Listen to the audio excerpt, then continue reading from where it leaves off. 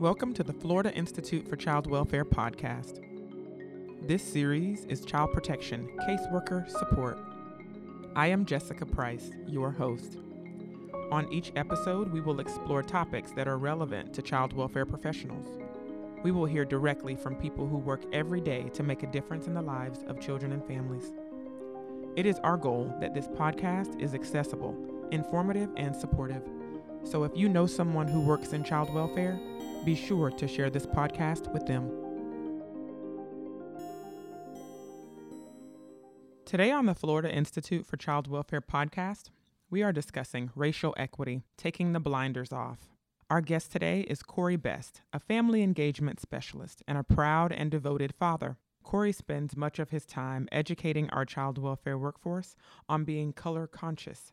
He encourages each of us to do the hard work of discussing racism, acknowledging differences, and having full awareness of our families and their stories as we make decisions. Let's get started. Corey, thank you for being with us today.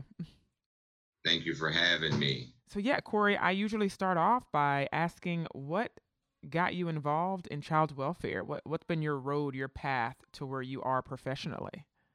Well, when I think of the road or the journey, it's multi-paved way that I've gotten here. I believe that child welfare overall is synonymous with community welfare. So one, I am a member of a family who grew up in the context of community and a greater society. As a child, I was not exposed to the child welfare system myself, so I understand child welfare from a prevention perspective for the most part, and I utilize that. I'm defining prevention as primary prevention, not simply prevention of kids coming into care. Mm-hmm. So what actually got me involved in the work is I'm a single parent. So, years ago, I needed some resources, just like any other parents. I reached out to a local early learning coalition in Florida when my son was about 18 months. And they invited me to sit in on a collaborative meeting to discuss what was then known as family involvement, where over the years it's definitely morphed to where we are now. It's more about authenticity, looking at relationships before services. So a decade or so ago, we focused on what families needed to do to increase their protective factors, not what systems can do to partner with parents in promoting robust protective factors. Right. And I remember that you mentioned you went in for help, as a single parent. How was that experience for you?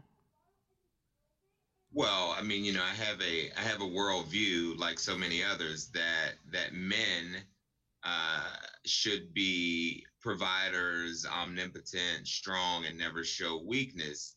Mm-hmm. So at that particular time in my life, it wasn't overwhelming. And that was mainly due to the brave soul and how she approached me. Her approach was very non-judgmental. That created a pathway for me to build, become vulnerable, and open up. And the support that I needed was sort of in between paydays, right? Mm-hmm. Diapers, formula, Mm-hmm. right? I mean, something very, very basic. Yeah. However, it led me on a path to something much greater, and I had no idea that would be basically the genesis for my community organizing work. Wow. Yeah. So, Corey, we've interfaced in many different arenas over the last year, and I've very much enjoyed working with you tangentially and directly with our previous symposium. But I didn't know that part of your story, and I think that it has just kind of, it really shows why you're so passionate about parent engagement. And especially when you just said you went in for help as a single parent and that person was non-judgmental, because I feel like when I hear you talking in circles, that's one of your themes, non-judgment, and I think and I'm realizing why that's so ingrained in you. So I appreciate you sharing that. Oh, definitely. And the feelings mutual. I have a lot of respect and admiration for your work as well. I think that we, and I say the collective we because I fall or I actually live in bias driven behaviors myself sometimes, and I have to really pull back and evaluate why I'm behaving a certain way Hmm. based on a family's situation, dynamics, beliefs, value system that may not align with mine. I think we overlook the fact that being non-judgmental is very subjective. However, it is something that is so elusive yet transformative. Right. Similarly to the concept of hope. Mm. Hope at its core is believing that the outcome is indeed Hmm. possible. So if we as a system say or live the value of hope, I believe that families will feel that energy because it is indeed a causative energy that helps one to propel themselves to something better, Hmm. higher, and also have power and support in doing so. In some, having the ability to drive their own lives. Right. And I think it's us as a system to be able to tolerate Hmm. sharing that power and Hmm. understand that families typically have the answers and may need just a little support, as we all have Right. needed or will need in the future. Yeah, I love that. I love what you said about if we come in with the hope, it will be a causative, effect with the families we work with. And I don't think that, when I was on the front lines, I wish I would have heard that before because I think I would have came in, showed up differently for my families. In a sense, I always felt, encouraging to them and wanted to motivate them to do better. But I like the way you talk about hope, instilling in them that I believe that the outcome that, you're looking for and what we're requiring of you is actually possible. So I really like that. And I hope that the listeners definitely take that to heart. Corey, so to the listeners, a few weeks ago, we had a racial equity symposium here in Tallahassee. And Corey was our day one keynote speaker. And Corey, I just wanted to hear from you. How did you feel about the symposium? What were your reactions, takeaways? Well, overall, my experience over the 2 days were absolutely amazing.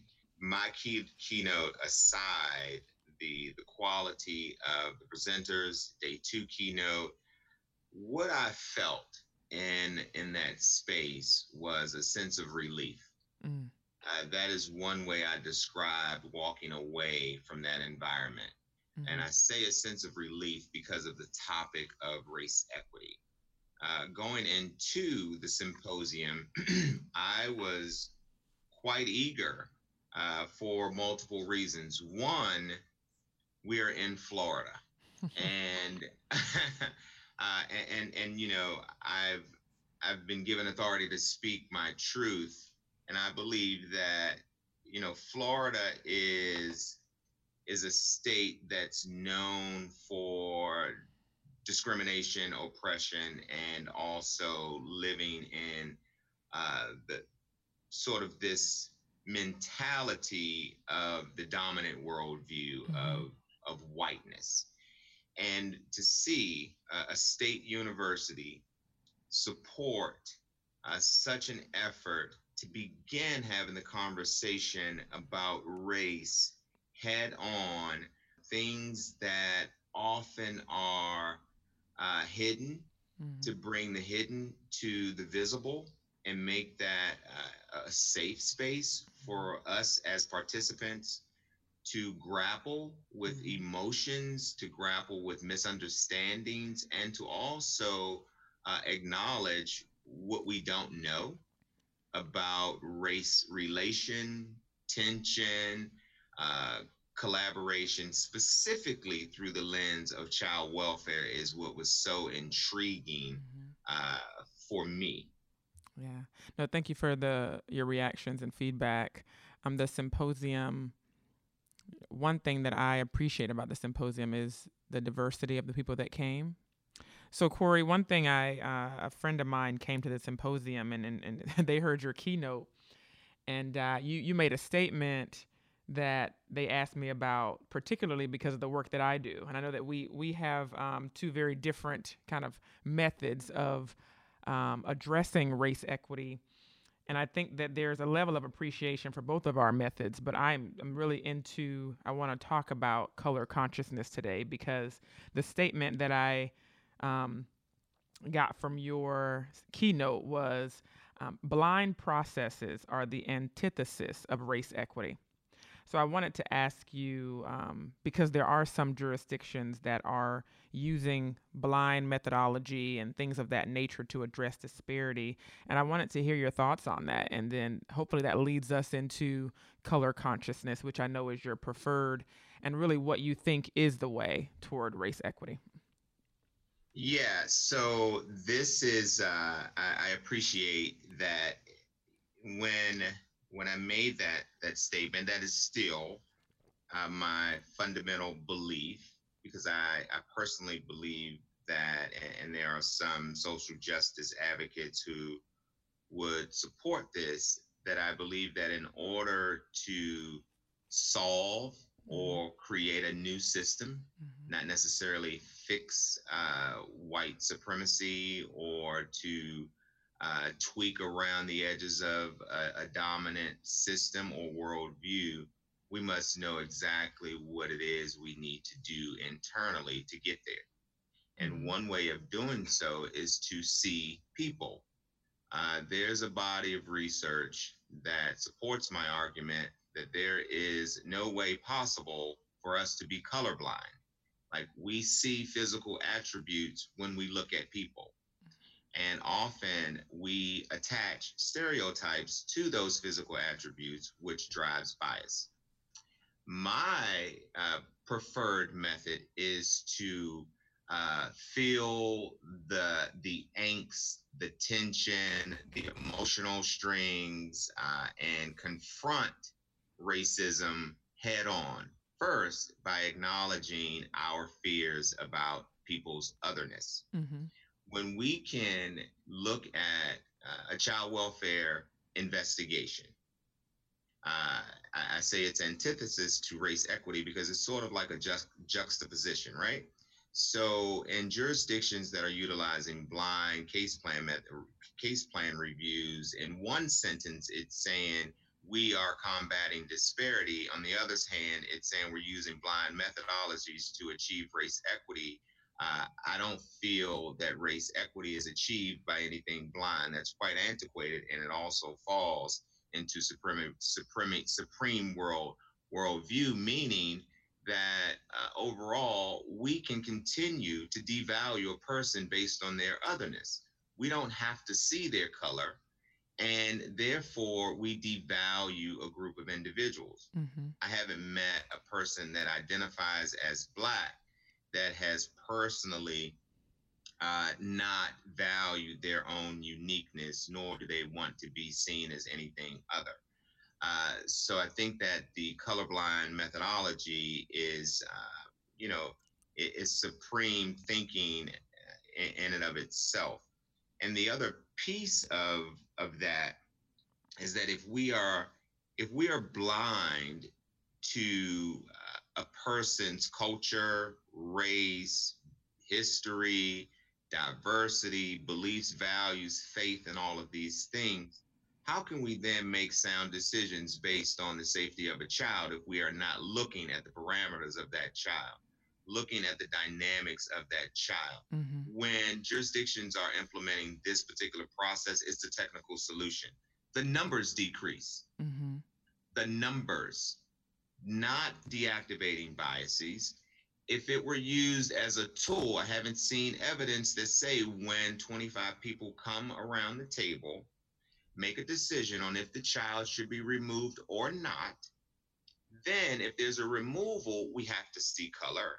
We have to be able to assess the family. We have to look at the domains of the protective caregiver capacities. We have to look at the information surrounding the maltreatment.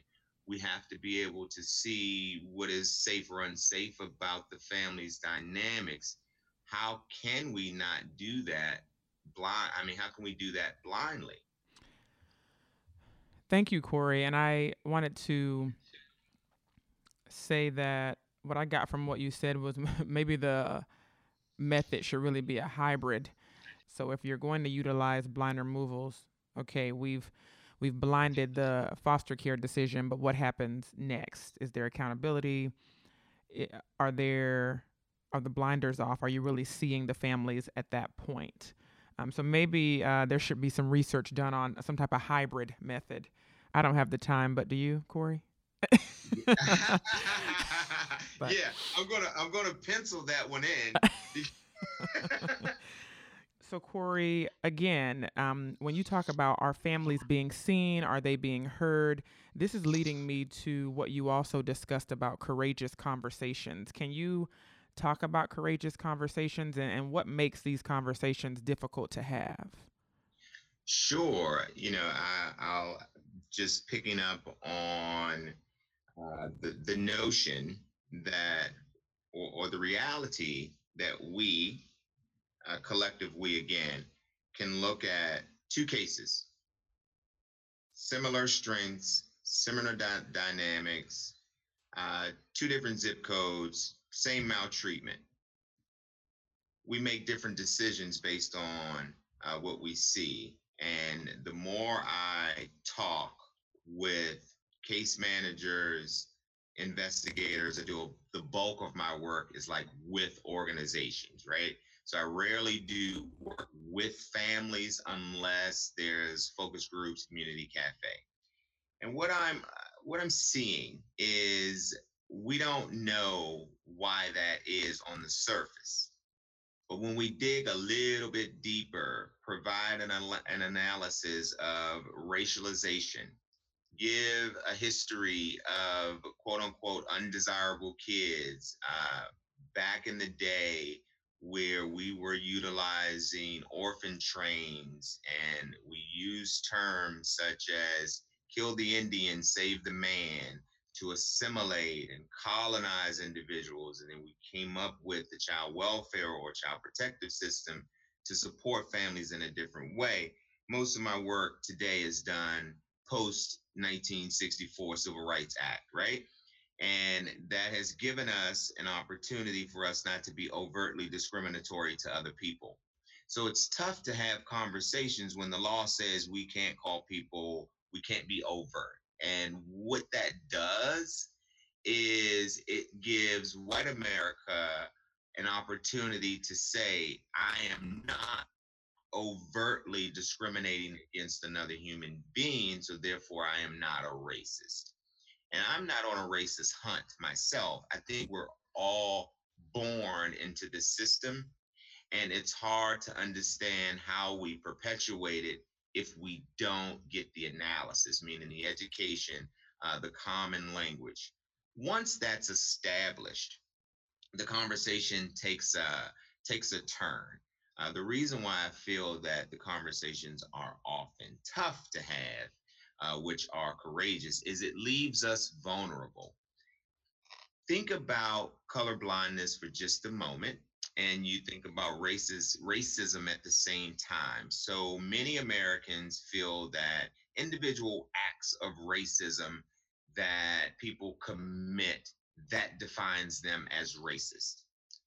Where the definition, we think about a system. Racism is a system of oppressive and discriminatory acts that keeps one, that benefits one and not the other.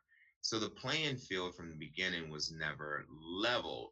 And to level that playing field, to be perfectly honest, there are no real tangible benefits for white America to achieve equity. So the conversations are tough because once we see where our stereotypes are that are in conflict with our organizational and personal values, we then have to acknowledge that I have attached something not so good to your skin color, right? And once I see that, I can't unsee it. So therefore, I have to do something about it, and it's quite tense from a personal perspective. I want to be able to get along with everybody. I want to be able to treat everybody equally. I want to be able to be fair with everyone. I believe in equality, not equity, that everyone should get the same access to things, and that will help people grow. The courageous conversations really require open-mindedness, a willingness to examine oneself based on the environment that's inclusive of diverse perspectives. With respect to advice or some methods that we could be giving to case managers that might be listening in, are you saying that these courageous conversations should be done at the organizational level or between a case manager and a client or a family on their caseload or both? I'm going to say there's an and both. So just to give some tangible tips to case management and any organizational leaders that are listening in today. One, I believe that anyone who touches a family at any decision point has an opportunity to exercise leadership through their value system. I believe it starts with values.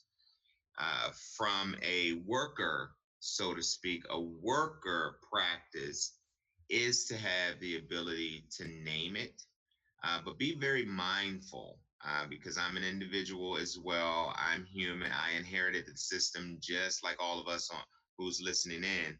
I can recognize your biases, Jessica, before I can recognize my own, because that's how the world taught me to find out what you think about things before I think about them myself. So it's critical to understand our individual biases, beliefs about groups of individuals, and recognize that, we have been racialized. We categorize ourselves based on race. It's really no way of getting around it. But how we work, play, and partner with parents, there is definitely some tangibles that we can utilize. We have adopted in Broward County a set of guiding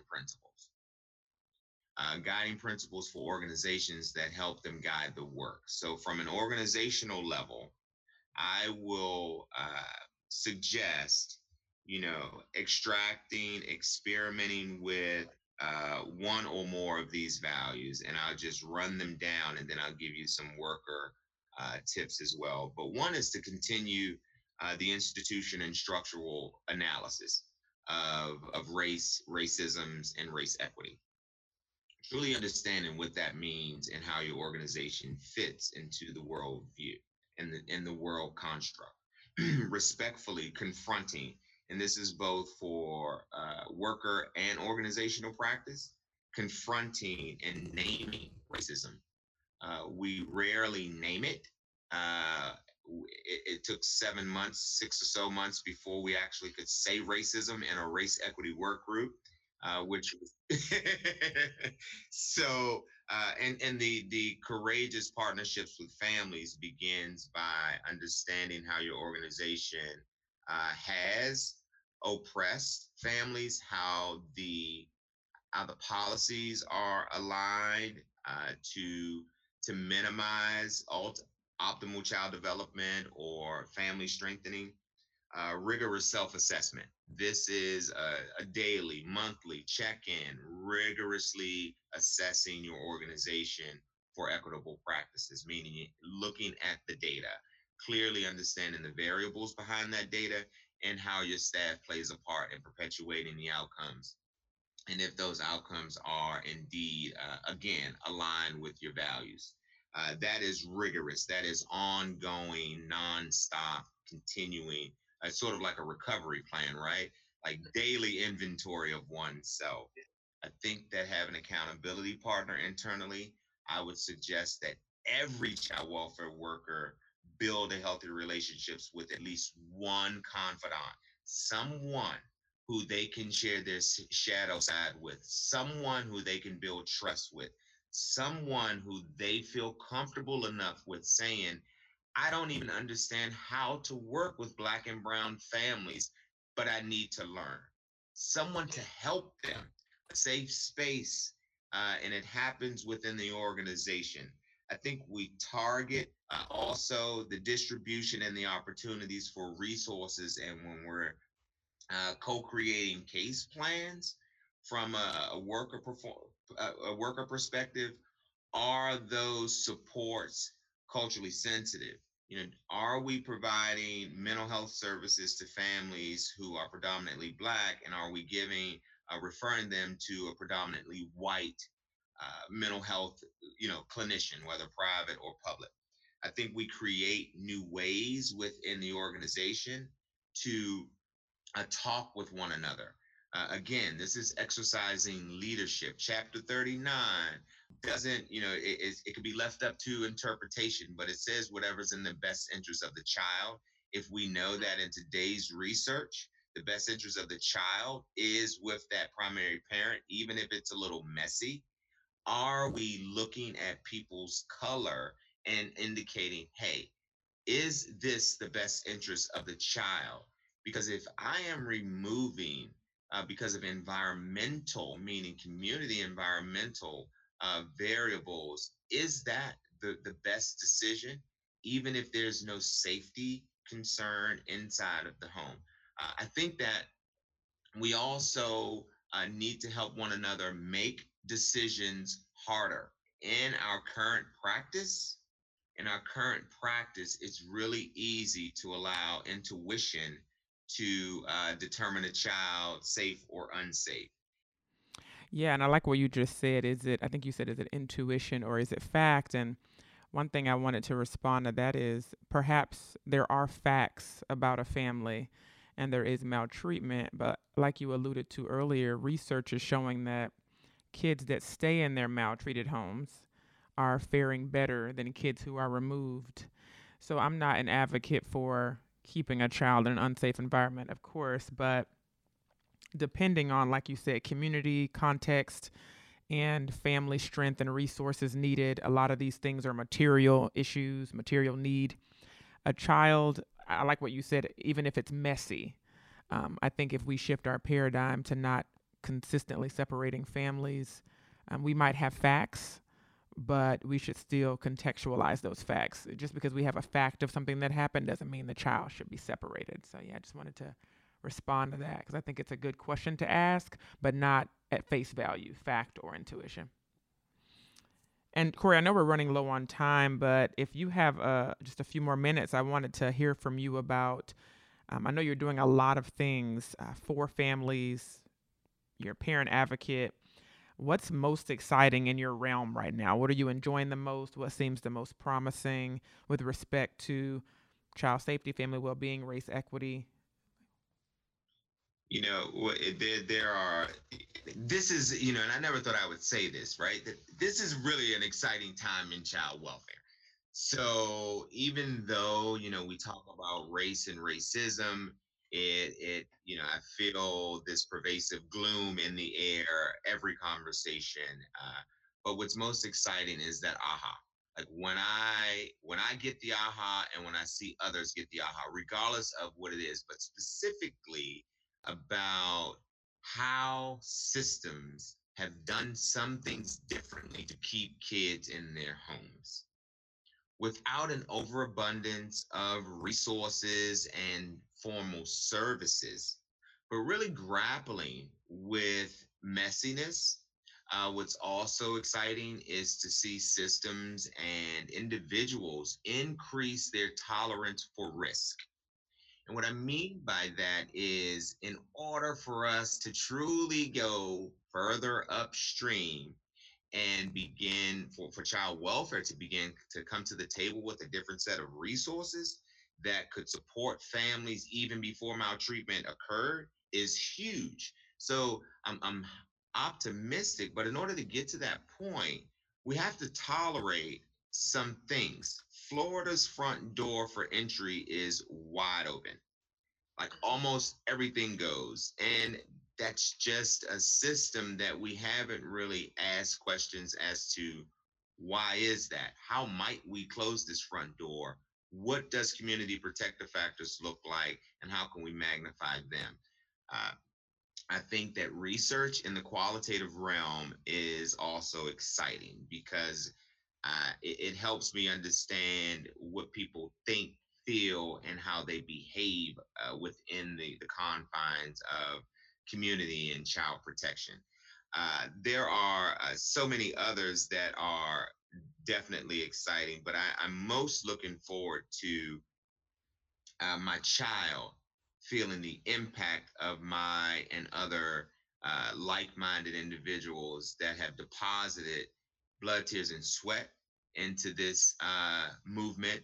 So I'm optimistic about the future of child welfare, and I truly believe that the work begins with the worker. Uh, so Definitely. Um, I wanted to say, just to wrap us up, those that are listening, I hope that this conversation was helpful to really do a deep dive into parent engagement, parent advocacy, race equity, thinking about different methods that you could use in your organization, especially leaders that are listening to this, administrators and organizations. I really appreciate the advice and the consultation from Corey.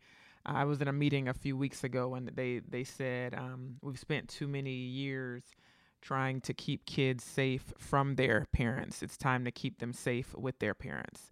So we should start shifting that paradigm. I'm also excited about the future of child welfare. Well, I want to thank Corey again for being with us today. What a great discussion about parent engagement and working towards race equity by being color conscious. To learn more about Corey and his work, please visit us at www.ficw.fsu.edu. I end each podcast with a thank you to our child welfare community. Thank you for your commitment to this work, and we hope the podcast was helpful. I want to acknowledge Aaron Kuja, our podcast engineer, and Mariana Tutwiler, the producer of this series. Until next time, I am Jessica Price, and we are strengthening child protection by providing caseworker support.